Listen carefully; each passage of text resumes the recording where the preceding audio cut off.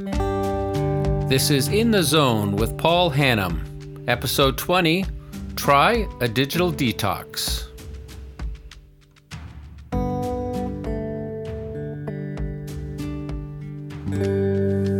One of the best strategies to improve your focus and attention is to reduce your time online, especially on social media. Some psychologists call this a digital detox. Now, here are some signs that you might need a digital detox. You check your phone every few minutes, you feel anxious if you can't find your phone, almost in a panic even. And there is a name for this, by the way, no mobile phone phobia, or nomophobia for short. You might feel worried, angry or sad after spending time on Facebook, Twitter, Instagram or another social media platform. You suffer also from FOMO, fear of missing out, and you keep on checking your phone to see what everybody's doing. You look at your phone first thing in the morning and last thing at night. You find it hard to concentrate on a task without wanting to check your phone. So, if you recognize any of these symptoms, you might well need what we call a digital detox. And according to research from Nielsen, the average US adult spends around 11 hours every day listening to, watching, reading, or interacting with media. I suspect it's very similar in Canada and Britain and other Western countries too. In Johan Hari's excellent book from 2022, Stolen Focus, he explains how the tech industry has deliberately created this predicament. He interviewed many of the world's leading strategists from Google and the major social media players, and he claims that, and I quote, "the phones we have and the programs that run on them were deliberately designed by the smartest people in the world to maximally grab and maximally hold our attention."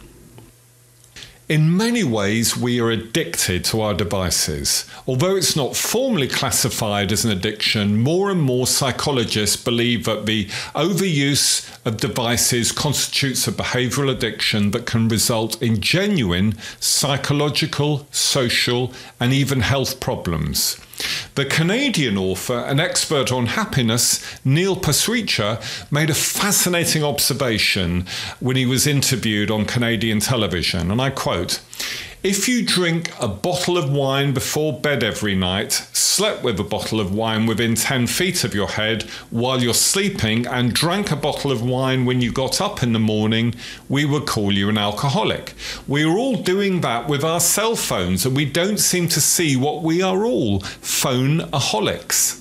How about you? Are you addicted to your cell phone? Well, if you are, then there are numerous studies that suggest it is having a very negative effect on you.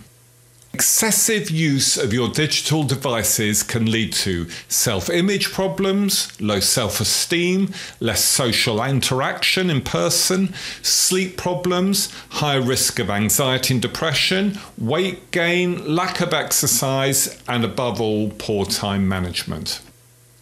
It weakens your focus. We live in what has been called the age of mass distraction, and the most dangerous weapon of all is a smartphone.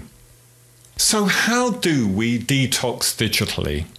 Well, we can go for what's called a digital fast, when you give up all digital devices for a short period of time, such as a day or two. Maybe when you go on holiday, it's an ideal time to try this, and maybe you can go for a whole week without them. Alternatively, you can choose a set time, such as a day or a morning or a few hours each day when you stay off your devices. Start small, then work up to a longer detox. Some people reduce their social media or even close their accounts, and make sure you delete the app, as this is a clear statement of your intent. And it's important to replace your online activity with something more healthy and enjoyable. Maybe go for a walk or spend time with friends, or take up a hobby that you used to enjoy. I find gardening and long hikes the ideal activity, the ideal replacement.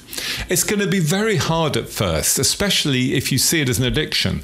But the more time you spend off your phone, the calmer and more relaxed you will be. In many ways, you'll be coming back to your senses. You will learn to connect to other people, nature, and above all, yourself.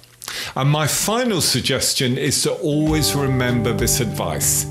Make your smartphone your servant, not your master.